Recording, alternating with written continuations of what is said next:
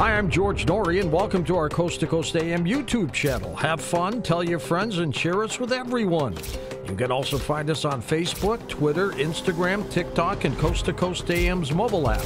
And always remember to log on to our website at coasttocoastam.com for daily articles, the best paranormal information, and all you need to know about your favorite guests. And now you can become a Coast Insider directly through the Coast mobile app. We welcome our international listeners and even offer a free 2-week trial. So don't delay. Become an insider today. Welcome to Coast AM, the very best in late night talk radio. I'm Richard Serrett. Augie Nost, welcome back to Coast. How are you? Well, thank you there. Got coffee in hand and I'm ready to go. Great to have you back. So, back in the late 90s, inventor Steve Gibbs appeared on Coast to Coast with Art Bell and talked about his time travel device. I believe Art later received this device, and I'm not sure if he ever tried to use it. I seem to recall listening to an episode where Art mentioned maybe to a caller, yes, he'd received Gibbs' device, but he hadn't used it, and he was, quite frankly, a little bit nervous, and I would be too, about using it. However, you also have a time travel device, that was given to you by the same inventor, the late Stephen Gibbs. Before we discuss the device itself and what it looks like, talk to me about how you met Stephen Gibbs and just give us some insights into who this late inventor was. Well, Stephen Gibbs was kind of, he was almost as weird as I am. And he was an inventor, but this is the only thing that he actually invented.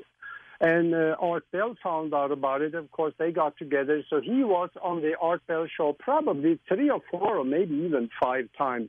I was on there with them a couple of times. And we talked about what we have seen and what we have done with it. And what I want to say right off the bat is that Stephen Gibbs is gone right now, which is a shame because he made a device that actually worked. This device is not a toy because there are people that have. Yes. So did he have any actual training in physics or engineering? I mean, who was he? Stephen was just a regular guy. He had some electronic training, but otherwise he didn't even have a college degree. So he was just one that has studied on his own, and he got inspirations. I had a dinner with him in Omaha probably around 1992 or something like that, and he explained some of the things that happened to him and also how he got the idea to start with it. He said he had some dreams. These dreams would show him how to put electronics together. And it was explained to him that in this dream, if he did this, he could come and visit with someone on the other side, so to speak, actually in the future. And he started messing with it, and he had put the device together, and some of his friends, they were doing something with it, and evidently they had some really strange experiences. And I got one of the advice from him, and starting out, I used it a lot. I couldn't get anything done. Nothing worked for me until I started to manipulate my brainwave pattern at the same time, lowering the brainwave pattern down to about the bottom of the alpha range, down to around 7 cycles per second. That's when things started happening for me. And all right, before we just one more question regarding Steve Gibbs. How did you meet and hear about Stephen Gibbs? Oh, yes. He was introduced to me through a lady in Omaha that has written something like 105 different books, about 10 of them on time travel. And she had a long friendship with this guy, and she called me one day and said, I'm going to have dinner with Stephen Gibbs. And I asked her, who is that? So she explained.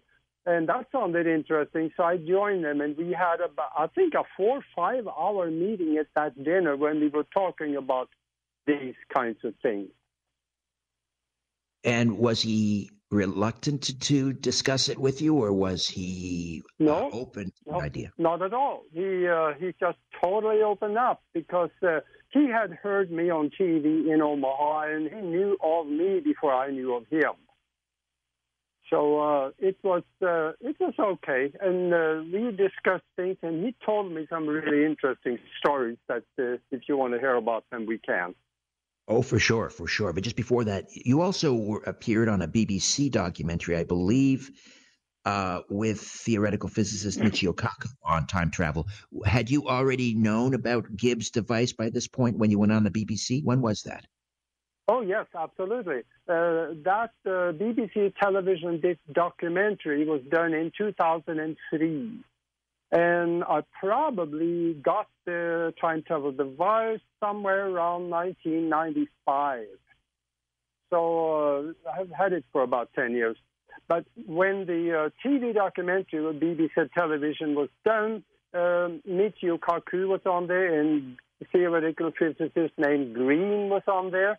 And it got very interesting because they had heard, BBC television people had heard about a TV show that I did in Tucson where I interviewed Stephen Gibbs. And also the one that I did on it explained what I did. So they called and I said, we are going to come to the U.S. to do a TV documentary on time travel. Michio Kaku and Green will be there. And there was another theoretical physicist also. And he said, we'd like you to be on it.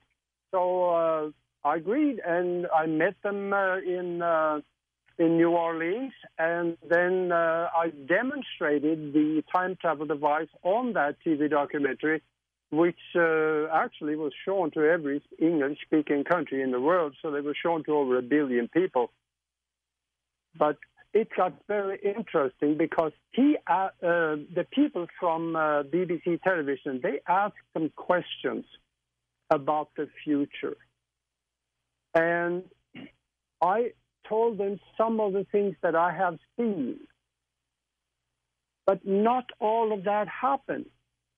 And I was puzzled about that.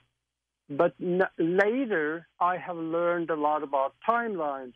And I realized that the mind of the one that is doing the experiment has great influence on the results and what you can see and what you can experience, because that will shift timelines with you. And this is what happened. Back then, when I did this, I was all about government cover-up, government corruption, and I jumped in the middle of it and exposed all of that, and that's where my mind was. And after that, I have changed that. It's become a more of a spiritual nature. So that's why I don't see those things in the future anymore. I got to say this. I am not worried about the future at all. It's going to be okay. Oh, that's very encouraging. Well, thank you for that. We could use some good news. Just getting back to Stephen Gibbs and your dinner with him in Omaha in the early 90s. Did he bring the actual device with him to your meeting? Because, and we'll get into a description of it. You have one there, and it's very portable. This is not like the H.G. Wells, a time machine that we see in the movie. This is a small portable device. But did he bring it with him? No, he didn't have it there. I didn't even know what it looks like when we had that dinner. But I got with him, and I got one from him later. But he explained a little bit about what the device was. And for some reason, I believed him. That's why I got the device. Because also, I read some of Pat Vess's books. That was the lady in Omaha that introduced me. You can Google her name, and you'll find about 10 different books on time travel from her. Sorry, what's her name again? What is her name again? Patricia Ress, R-E-S-S. Patricia Ress. Yeah. And that's also the lady that I co-wrote the book with on the one you just mentioned. But for what we did with the device in New Orleans, they had all the cameras there in the hotel room, and I set it up, and I explained how it worked. And it really caught on. Of course, there was too many people in the room, all kinds of distractions, so nothing really happened at that time. And they really loved that. They really liked it. So okay, Steve Gibbs, but when he sent it to you or talked about it with you, he issued a warning that this is not a toy, and he gave you, I believe, some examples of things that had happened. Well, one story in particular, which involved was it a teenager who had the device and yes, vanished? It was a young man. I don't know about the teenager part, but he was a young man going to college, living at home with his parents. He bought the device from Stephen Gibbs, and they shipped it to him, and he got it. He went up to his bedroom, and he evidently started experimenting with it. And that was in the afternoon. And then in the evening, his mom came up to his room and was going to invite him down for dinner, and he wasn't there. The device, the black box was sitting in the middle of the bed. The time coil was there, and everything was sitting right there in the middle of the bed, and it was plugged in the wall. But he was gone. So she thought, well, gee, he went somewhere, so we don't worry about him. And then overnight, he wasn't there in the morning, so she figured, well, he stayed over with some friends. But she also found out he hadn't showed up at school. And that evening, they started to get worried, so they turned in a missing person report. And then the police came out, and they started listening to her story, and they said, okay, yeah, all right, what did you do? Did you kill him? You know how police would think in a case like this? Yes. But the thing is that the young man never showed up anywhere afterwards. He was gone. Wow. So did the police? Did the police interview Stephen Gibbs? Yeah, he bought the machine from Stephen Gibbs. Yes. But did the police end up? Did the parents know about this? That their son had bought a machine from Gibbs, and did the police end up questioning Stephen Gibbs? That I don't know. If the parents would know about that, he may have told them, but that never came up in a conversation. And Stephen never mentioned that the police contacted him, but his parents did contact him. So he talked with the parents quite a bit. And they were really, just totally out of themselves because of what had happened. And he explained what could have happened. And that didn't make a lot of sense to the parents, he said, but that's really all he could do. So this young man went somewhere, but unable to get back? Or what did Gibbs think happened to this young man? Well, he kind of thought that maybe he had put the machine on, or should I say the device, because there's no moving parts in it. And he ended up going somewhere, but he left the device behind, so he may not have had the chance to come back. Let's look at it. If he went to the future, maybe he could reconstruct it possibly, but if he went to the past where there were no electricity, he would be out of luck. So it's possible. A lot of people are interested in the pyramids in Egypt and stuff like that. If he went back to that time, yeah, right. That could create disaster. So it's possible he went back to the past, no longer had access to the device. It's possible that he went to the past and lived out his natural life, but in the past. or absolutely, or he may have come to some tragic end in the past. that could very well be also, because you never know when you step into that quantum existence. There's things out there that is strange, and maybe if you don't understand it, it can be a little alarming and possibly dangerous. You have the device right next to you at this point? Well, yeah, it's sitting in a box here. We'll get you to unpack it and describe in the best sort of theater of the mind details that you can provide what it looks like and how it works and your experiences with it. Augie is in possession of said device, and you've got it right next to you sitting in a box. So let's sort of slowly unpack this thing, describe it in as much detail as you can, and then we'll get you to explain how it works exactly.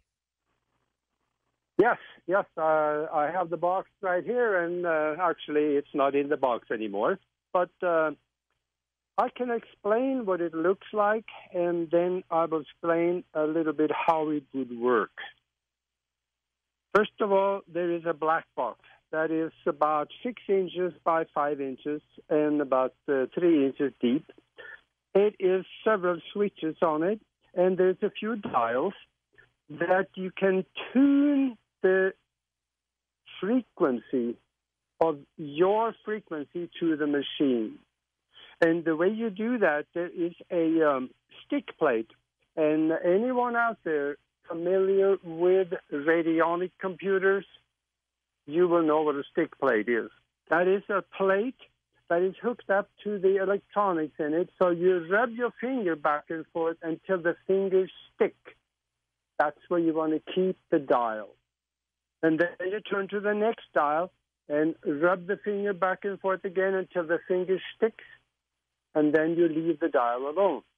And it actually works that way. Your finger will stick when you have got the right frequency and tuned to it. So the right frequency being what, the like the Schumann resonance, or the what? Frequency of our, should I say, the combined consciousness of the person, as well as the body frequency. Because it can also be used as a healing device, as a radionic computer, because there's a well in it. Let's say that you want to heal somebody from at a distance, you can also do that. But for this purpose, there's no need to talk about that. So you can turn the device on. There's a little red switch for that, and then it is on, and you can plug it in the wall. And the circuit goes from the black box into a very strong electromagnet. And you can hold that electromagnet against your solar plexus with, I believe it is, I seem to remember, it's a positive end of it goes towards the skin. But you really shouldn't touch the skin. Just hold it in your aura so that the magnetic device will, the magnetic field will penetrate into the body. And then it goes from the electromagnet to a spiral cord that we put around our head, right at the level of the third eye, right above or between and slightly above the top of the nose, between the eyes. And you put that around your head. And now you get the energy that is coming from the black box going through the magnet into the time coil, is what it's called, that is around your head. So you make a circuit where you involve the energy of the mind also coming from what Stephen said. It activates something in the pituitary gland that opens up a channel. And he didn't really explain a lot about that because he was very careful about the technology. He really didn't want anybody to know about that. Right. Let me ask you. So, as I'm trying to understand this, you're holding one hand. You've got this electromagnet that you're holding up to your abdomen, solar plexus. Yeah. The other hand is holding the is it the stick plate, the box containing the stick plate? Yeah, you can put the black box on the table, and then you use what I do. I would use my right hand and my index finger to rub the stick plate, and I hold the magnet with my left hand against my solar plexus. And you have to remain in contact with the left hand and the stick plate, the fingers on the stick plate, the entire time? Not necessarily. Yes, you have to hold the magnet there, but when you get the black box tuned to your frequency, then you can let go of the stick plate. You don't need that anymore. It's all set. All right. And when it's determining your frequency, a combination of, excuse me, your body's the frequency generated by your body and your consciousness, that is creating what a unique fingerprint.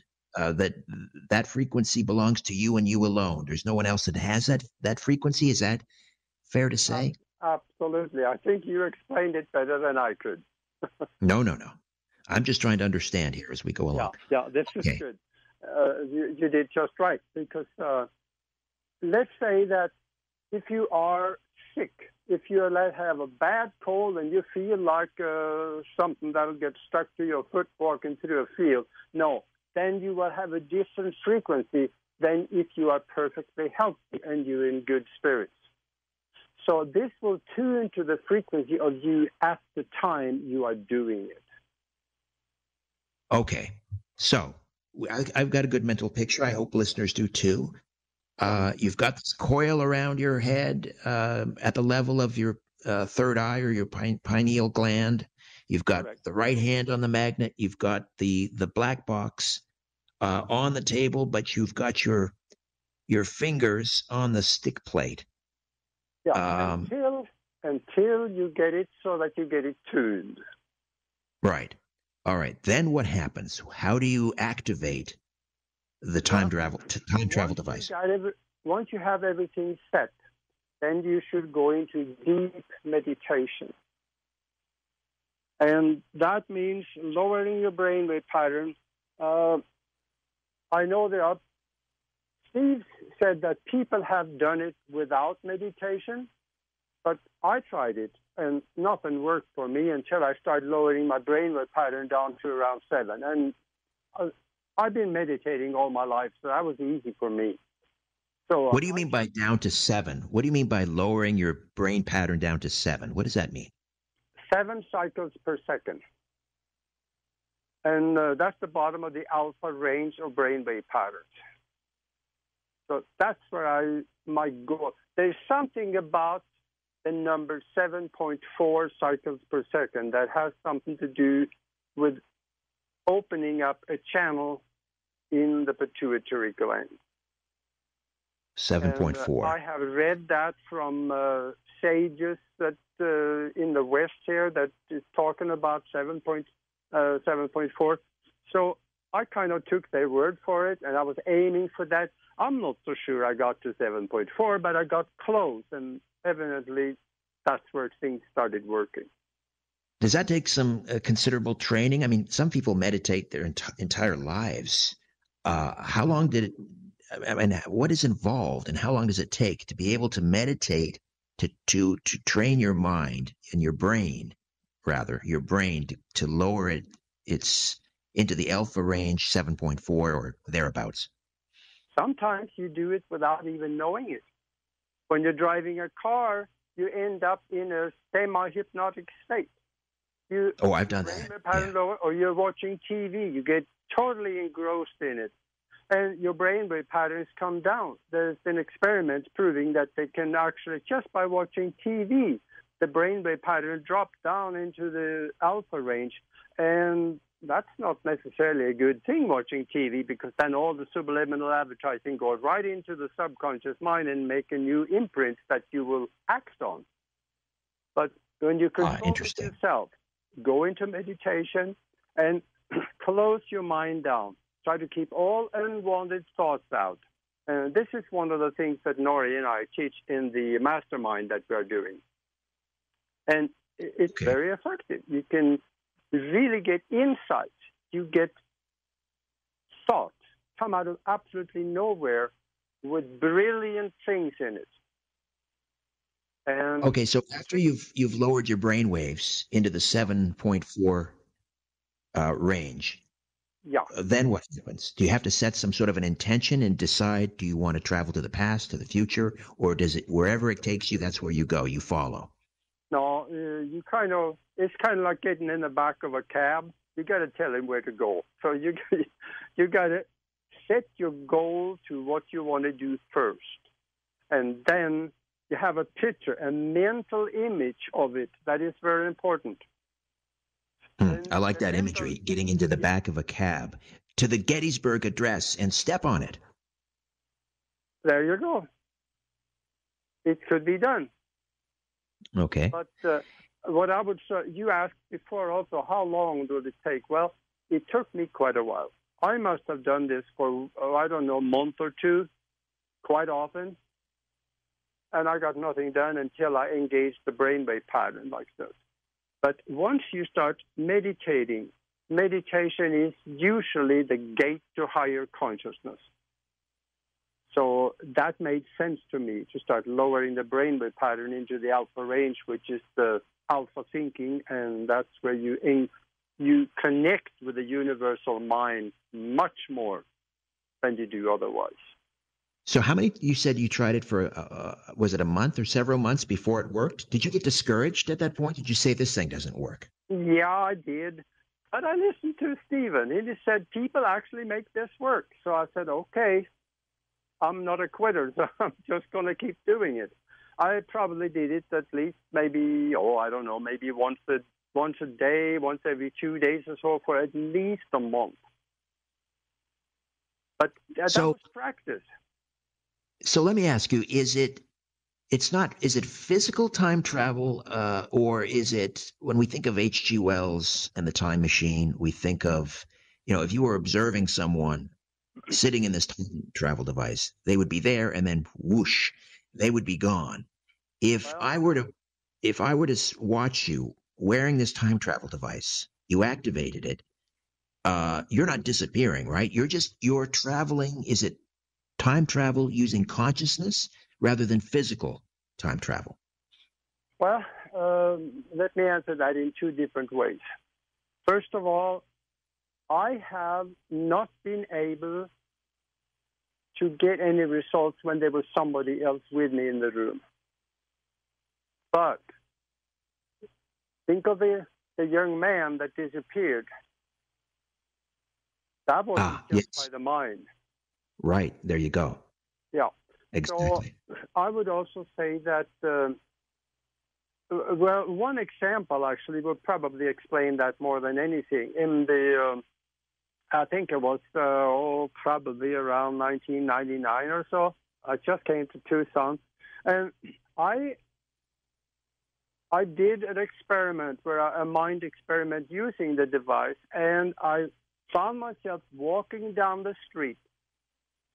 And it was clear as a bell around me. I walked down the street, and there were people coming the other way. And it appeared to me as they made eye contact, and I was walking straight ahead, and they moved out of my way. So it appeared to me as they saw me. And that's why they moved out of my way and moved towards it. And I walked up to a newspaper stand, and I looked at the headlines in it, and I could read the headlines. And I could read some other things there. You only see the front page in those newspaper stands. And I can see the date on it. That was 6 months in the future. 6 months in the future. And what year was this? You were time traveling? What year? That was it. I would probably the summer of 1999. Could have been the Okay, so you're looking at the fall or winter of 1999. Yeah. Do you remember the headline? There was something about an accident, and that did happen, as far as I know. But the other stuff, I don't really remember what it was now. But some of that, what you see, I have to remember also, there are timelines out there, and what I saw there, that did happen at that time. But other things that I saw around that time did not happen later, because evidently I ended up in a different timeline. And boy, am I glad that I ended up in a different timeline, because I saw was not very good at all. Can you tell us what you saw? Well, I saw a total stock market crash, and the country turning into total turmoil. The military had to come and take over, and there were military everywhere. They were maintaining the peace because people got so fed up with government, they started doing away with them. And, you know, that doesn't solve problems. So I'm glad that didn't happen. That was the same time travel journey where you were walking down the street in Tucson in 99? That was the headline, or was this another trip? That was a slightly earlier trip. Okay. When all those calamities happened. Where else have you gone? You mentioned walking down the street in Tucson 6 months into the future and reading the headline of a newspaper. Where else have you traveled? Let's say into the past. Well, actually, before I go there, I really need to say something, and that is that when it comes to time travel and you talk to people, usually their eyes roll back in the head and they tell you, yeah, sure you do. Yeah, this is true. The thing is that I have read in about 5-6 different scientific journals, and it says that, yes, we know how to make a time travel machine. Look at BBC.com on July 11, 2018. They interview and talk about with scientists that saying that, yes, we know how to do it. And then another one is you can go to, let's see, I wrote a note here I wanted to tell you about. There was a time traveler. He was arrested in New York for insider's trading, and in 2003, because he started out with $800, and in about a couple of 3 weeks, he had accumulated $350 million. He did 126 high-risk trades and never lost a dime on any one of them. The regulators found out about that, and they said, wait a minute, that can't happen. So they came and arrested him for insider's trading. He was hauled into court, and he told the judge, I'm sorry. He said, it got out of hand. I am a time traveler. I read the records, and I found out which companies would succeed. And he went back and played the game. So he says, I'm sorry, Judge, but I'll just leave the money. I'll just leave. And the judge didn't believe him. They put him in jail. And he was set at $1 million bail. One day, I said 2 days later, I think it said in the report, there was a man came in, paid $1 million in cash, and they both left, and they were never seen again. The trick was this man's name, and you can Google him. Excuse me. He had no fingerprints. He had no record, no driver's license, no nothing. He did not show up in any government records anywhere, and he was in his 30s at the time. Andrew Carlson, right? Andrew Carlson. Yeah. Actually, he was 44 years old. Yeah. And he turned $800 into $350 million in 2 weeks, claimed to be from the year 2256. That's correct. Wow. I did a bunch of research on him, and I found, yes, that is true. Because there is a criminal record of the guy. If you check for him, he will show up. So it did happen. And also in the Weekly World News and other newspapers, they covered this and they cover other things. Read Weekly World News in March 19, 2003. You meet a very interesting report. Scientists are saying, yes, we can do this. So what I'm talking about is not so far out there. For those that only watch TV and read the newspaper, they don't know anything. But you need to step out of the box and do a little research, and you're going to find out there's a totally different world out there, literally. And you can participate in it. If people want to see you, wearing the time travel device, I mean, you've done an excellent job in describing what it looks like and so forth. But do you ever demonstrate it or put it on during your broadcast Team Alpha streams? Yes, we have in that down in the stream a little ways. But I also demonstrated this machine on your show.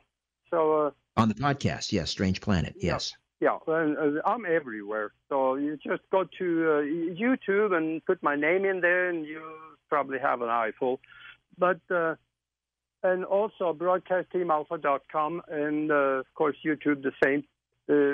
I demonstrate this, and I also, in the book that you have mentioned a couple of times, Spiritual Science, Higher Conscious Thinking, and How to Access the Universal Consciousness, I think it's the next to the last chapter, I talk about and I show people how they can do this without the machine or the device. And I also teach people how to use their mind in ways that you normally would think would be impossible. So this is something that people could think about. In fact, I'm going to say it now. You can go to Amazon.com and put my name in there, and you read all the things that is in the book, and you'll find out what it's all about. Spiritual Science, Higher Conscious Thinking, and How to Access Universal Consciousness. We've linked up to that as well at coasttocoastam.com. I guess just a caveat, an important caveat. I would assume that if you have some sort of a biomedical device, particularly like a heart, a pacemaker, you don't want to be putting that big magnet up to your solar plexus. Is that an accurate statement? Absolutely. If you have anything like that, don't even think about it. Because I don't know what would happen, but something could, so you never should even try it. Right. In that case, you just want to use your mind and your mind alone to achieve time travel. So where else have you gone, Augie, into the past? Into the past, I have not done much. I've done most. I'm not all that interested in the past. It's gone. I don't really care. There was a German scientist that did an experiment. And if you want to know more about that, you can find my dissertation on that on broadcastteamalpha.com and time travel shows down there. He did an experiment, Helmut Schmidt. In fact, Google it. Helmut Schmidt time travel experiment. I think it'll show up. He altered the past. It's possible to do that. So the grandfather paradox, that can be dangerous. Yes, it is. In fact, when it comes to the future, my co-host, Noory Love, on the broadcastteamalpha.com, she does something with hypnosis that I have not heard anybody else do. She takes people in deep hypnosis, take them forward in time to meet themselves and have discussions with themselves to get advice or other things. But that, you just mentioned the word paradox. Let's say that you go and get with Noory Love. She's put you under deep hypnosis, take you 2 years in the future, and you ask yourself, what is the result of what I was doing 2 years ago? Was it going to be successful or not? And the future self tells you, no, that's going to flop. So you go back and you quit. What if that you had not gone forward, and then you had not talked to yourself. So you would have continued what you were doing right now, and because you didn't know that it would flop, you would continue, and maybe you would have succeeded. See, that's the danger. We're checking up on the future. But if you go, okay, so here's the difference as I see it, Augie. If you go back into the past and you try to change the past, and that could potentially, because you don't know the unintended consequences, it's like the butterfly effect. You could cause a catastrophe. You could erase yourself in the future. But if you attempt to change the past by going to the past, but if you go to the future and see what lies ahead, you could make changes in the present that, in effect, is changing your past in the future. If that makes any sense, I don't know if I even understand it. Well, yes, you got it.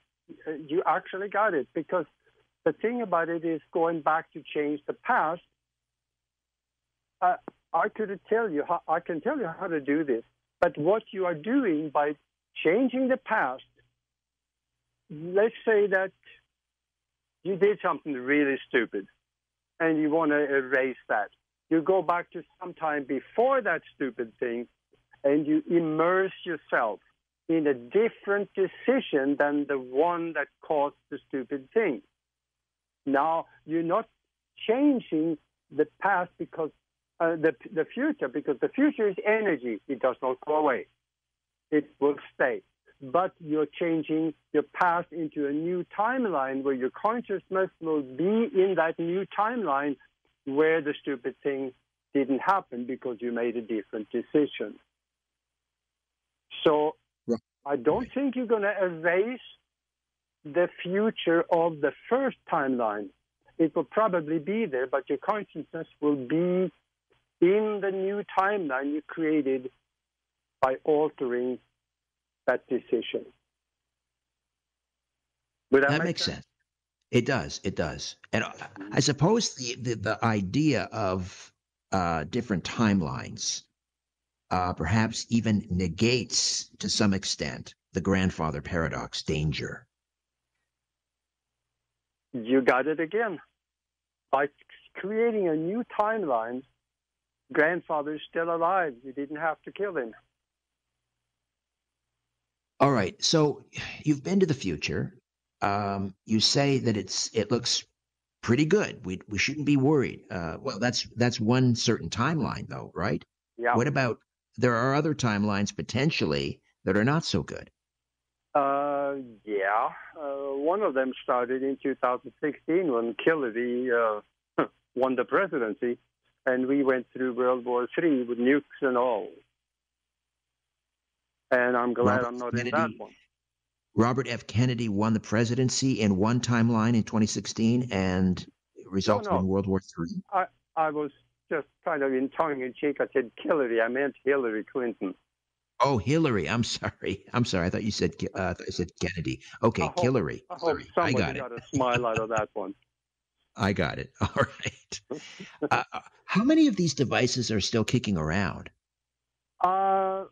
He made quite a few of them. I don't know how many, but there are people that is experimenting with them, and they are seeing things and doing things. So I only know one other guy that is he's got a device like this, and he said he scared him. He had some great experiences. He said, but he scared himself, so he's not doing anything more with it.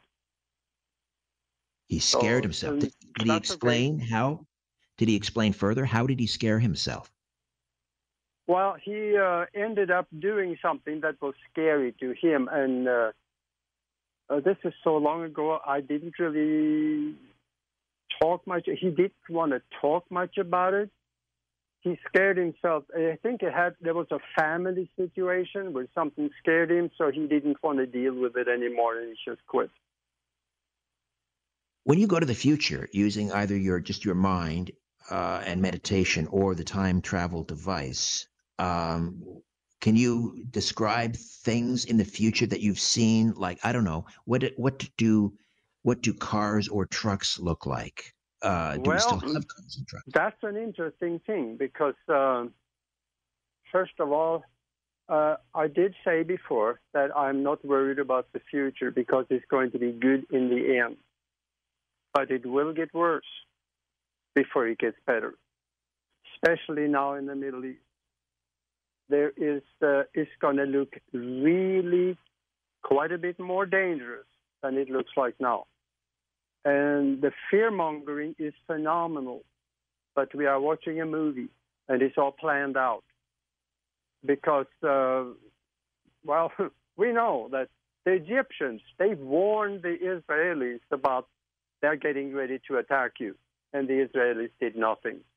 I hope that can give somebody an idea of that everything is not the way it seems. So there is a plan behind it. But the plan, the several plans behind it, one of them will fail miserably, but not before they're able to scare a lot of people out of their wits. But it's going to be okay. At one time, this is really tricky to talk about because when I talk to millions of people like right now, we give it energy. We give energy to something that is created in all of these people's minds, which also draws that incident. It gives it more power to show up in the physical existence with us. All right. Well, we don't want to do that. We don't want to give any more power to an already tense situation. It can get really rough over there, but it's going to be good in the end. But good in the end. All right. When it comes to the United States, you asked about the trucks, the pickup trucks. Yes. That is in relation to it. I have talked about it before, and I have looked at it twice. And it still shows up. I've been trying to get rid of this thing in my timeline, and I haven't been able to.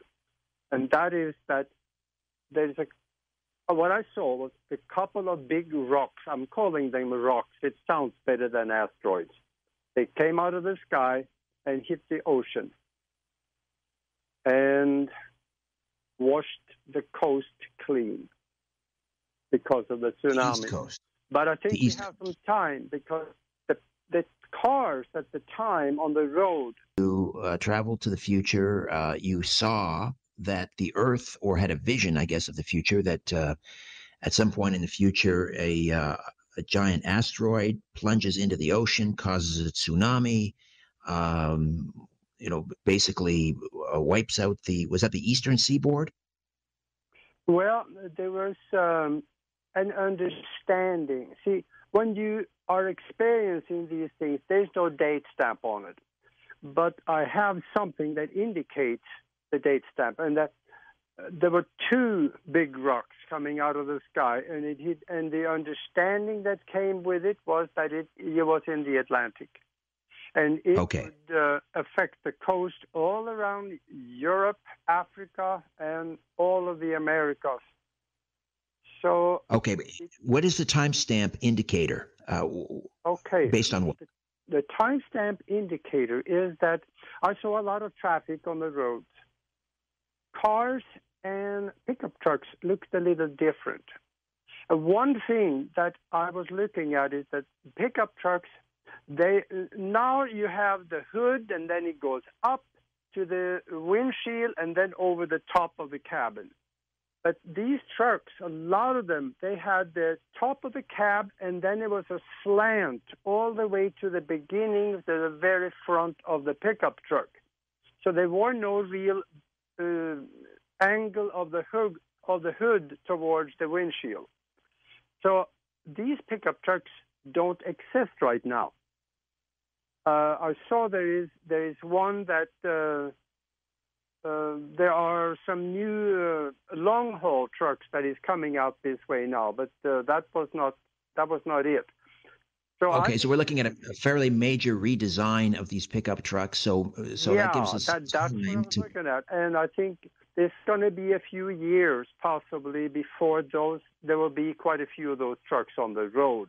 That's the only right. That buys us some time. Of the time step I have. That buys us some time, and of course, we had the test, DART, the double asteroid redirection test. Was that earlier this year or last year, where this NASA mission, they crashed a spacecraft into a nearby asteroid, Dimorphos, to test this possible strategy. So it was somewhat successful. They knocked it off course slightly. The other issue, though, was they also dislodged from the surface like 37 or something like that pieces or boulders. So anyway, we're in the early stages, but we have some time to, I guess, further study this redirection test. All right, let's go to the phones for Augie Nost, and we begin with Don on the international line in Alberta, Canada. Don, welcome to Coast. Richard, hi, Augie. Hi, Richard. Hello. Hi, Augie. I feel like I'm great to hear from you, Don. Already, I feel like I'm on an old Art Bell show. All right, well, welcome. Brings up anything this serious. So, I got a few questions. Okay, so, like, if you want to look at your past lives, there's a vibration that you can chant. It's like Hu Acha, right? It was in a book called Past Lives, Dreams, and Soul Travel. There's another one you can use, like if you want to do a soul transfer into the future, you can go Ma Meito. It's Tibetan chant. If anybody was interested, they could look it up online. But I had a friend that was messing around with this, and 3 times he got into trouble, and 3 times his guide came and pulled him back. And the 3rd time, he said, like when you're using mechanical devices, and he said, "This is the last time I'm coming to get you." But he told me how frightening it was, like he was lost and he couldn't figure out how to get out and get back on the 3rd time, and it was worse than his other times. But my question is isn't it better to like do it naturally or stay behind? Like there's a Russian scientist who used the like a Fibonacci. They made a big sheet of aluminum, basically spiral it up, and it reflects your energy back. It takes a little bit to get going on it, but eventually you can actually see the past, present, the future. But the one thing that was surprising, in some cases, people can actually see you and ask you who you are when you do that. Isn't it like safer to do it that way than Good question, Don. Augie, is it safer to do it without the machine and with the machine? I personally think that it's safer without, and you can read about how to do that in the back of my book. But I'm thinking about the stories that Stephen Gibbs told me about the missing people. There's several people that are missing, not just that one young man that I mentioned. So I think it's probably safer to do it without, because there you go by mind. Your mind is taking you there. And besides that, I think that once you get out there and do these things, you need to understand the environment, because you're stepping into a totally new environment. You're stepping out of the physical and then go back and forth, and you need to understand that environment. Otherwise, it could be really alarming. Let's try Sue, west of the Rockies in Chico, California. Sue, Hello. Good morning. Welcome. Hi there. Go ahead. Hi, 2 things. I would like to erase somehow a bad marriage that I had. It was really a nightmare. I had a batterer of a husband. I'd like to erase that, and I'd like to go back in the past and marry the man that I'm very much in love with and want to spend eternity with, and I plan to. Oh, I'm so glad that that's probably not in your future, Sue. I'm so glad, Sue, that you've met someone. I have. Yeah, that's terrific news. So what can she do about her past, Augie? What do you think? I think 2 things. First of all, the one I would do is forget the past. It's gone.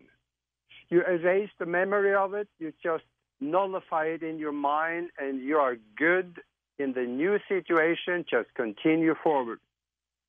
That's the simplest way to do it. Because if you go back before you met the first husband and start embedding you into that situation before knowing that you could make a bad decision, but then decide to do a different one and create a new timeline. It could take a little bit to do that, and it's effort, a lot of effort. It is much easier to erase the memory of it, reprogram the mind. In fact, if you go to Broadcast Team Alpha, I have audios where it teaches you how to reprogram the mind for positive thinking and new situations, success, and all these things that we people want. So, Sue, rather than traveling to the past, using a device or using meditation, Augie is suggesting learn how to meditate and to nullify, the pain from the past. So meditation versus time travel might be the better route, and then focus on the wonderful future that you have in front of you with the love of your life. Yes. Sue, thank you so much for calling. Michael is in Kentucky. Michael, welcome to Coast. Richard, how are you? I'm well, thank you. Can you hear me? Okay. Yes, I can. Do you mind if I make a brief comment pertaining to the crisis in the Middle East before I ask my question? Yeah, try to keep it brief because I don't want to get sidetracked here. For the audiences in your consideration, is it possible that perhaps it's not that the United States and Israel or other parties are complicit in creating these tragedies like 9/11 or the attack, but that perhaps they have the intel and they are forced in the position to ignore it because the criteria that's put upon them to get people to vote to go and carry out their operations, they have to allow an atrocity to happen. That's the worldview the commanders and the generals take, because otherwise, if they stop the attack, they won't be allowed to go and carry out the operation, so it compounds the problem. That's the only comment I wanted to make for consideration. The question I have is, you were talking about viewing the past, the grandfather paradox, and changing the future and creating a different timeline. Is it possible to go and view the past without changing it and answer questions that you may have about past events, such as, say there was something ruled a homicide, but you wonder if it wasn't a suicide or vice versa, and you just want to observe for your own peace of mind, or you had a lost possession or artifact and you just always wondered what happened to it. Could you go back? Is it possible to get the right timeline, or is it possible that you would go and maybe see events take place that aren't the same events that happened in the timeline we're on now? And thank you. All right. Great question, Michael. Thank you for that. Yes. Observe, learn without changing the past. Absolutely. And the thing about it is that when you go back, don't change anything, but learn from it. Learn what you did that can enhance what you're doing right now. You can learn things that you don't remember. And that's important. But also, what I talk about in the book, I teach people how to create the timeline into the future with good things in it. And we're doing that on a mastermind project that Noory and I are doing. And what we do, we visualize the future the way we like to have it with good things in it. We place that ball of conceptual visual image into the future at a time-coded event. And then we go back and forth and visit it every day. And now we solidify the timeline to that thing in the future. And when the time catches up, we just walk into it. And I've been able to do that. I haven't had a hardly bad day in my life, just about. Everything I do just seems to work out now. So this works. And if you come and join us in the mastermind sessions, I'll tell you, you would really enjoy that, because we create the future before we have to live it. And it works. All right. Thank you. Thanks for the call, Michael. I know time is tight here. I just want to say hello quickly to Acela in West Hills, California, because Acela has a Gibbs device. Acela, welcome. Oh, my gosh. Thank you so much for taking my call. I believe in synchronicity. I'm driving a friend home, and I'm listening to the radio, and this comes on. I bought this device from Stephen, it's over 10 years ago, and I tried it. I'll be honest with you, I couldn't get it to work. I was then told that maybe I needed to go to Sedona or someplace where there was like a vortex and stuff. But I'm in amazement that there's somebody who has one and who has actually used it, and you're saying that your book can help me bust it out and dust it up. Hey, yeah, Acela. The book will help you. Go ahead, Augie, quickly. Yeah. You get in touch with me. I love to talk to you. I think maybe we can help each other. Oh, God bless you. Thank you so much. Can I get, I'll get your, I looked on Coast to Coast website. I couldn't find your name on there. Maybe I'm looking in the wrong place, but. Well, we had a last minute change, but refresh it. The new information is there. His website is there. You can contact him through the website. Good luck. You will hear from me. Thank you so much for taking the call. So quickly, did you get it to work? You've obviously gotten it to work. Yes, he has. He's gotten it to work. Wow. So I got to run. I got to fly. I'm scared of it too. I'm scared of it too. It's scared I might not be able to get back or something. So anyway, I will contact you. Thank you so much. All right. Thank you. Augie, wow, what a ride. Thank you so much for this. The Coast mobile app is now available for download on iPhones and Android devices. You can become an insider directly through this app. This is a great option for our international listeners, and new users will also receive a free 2-week trial.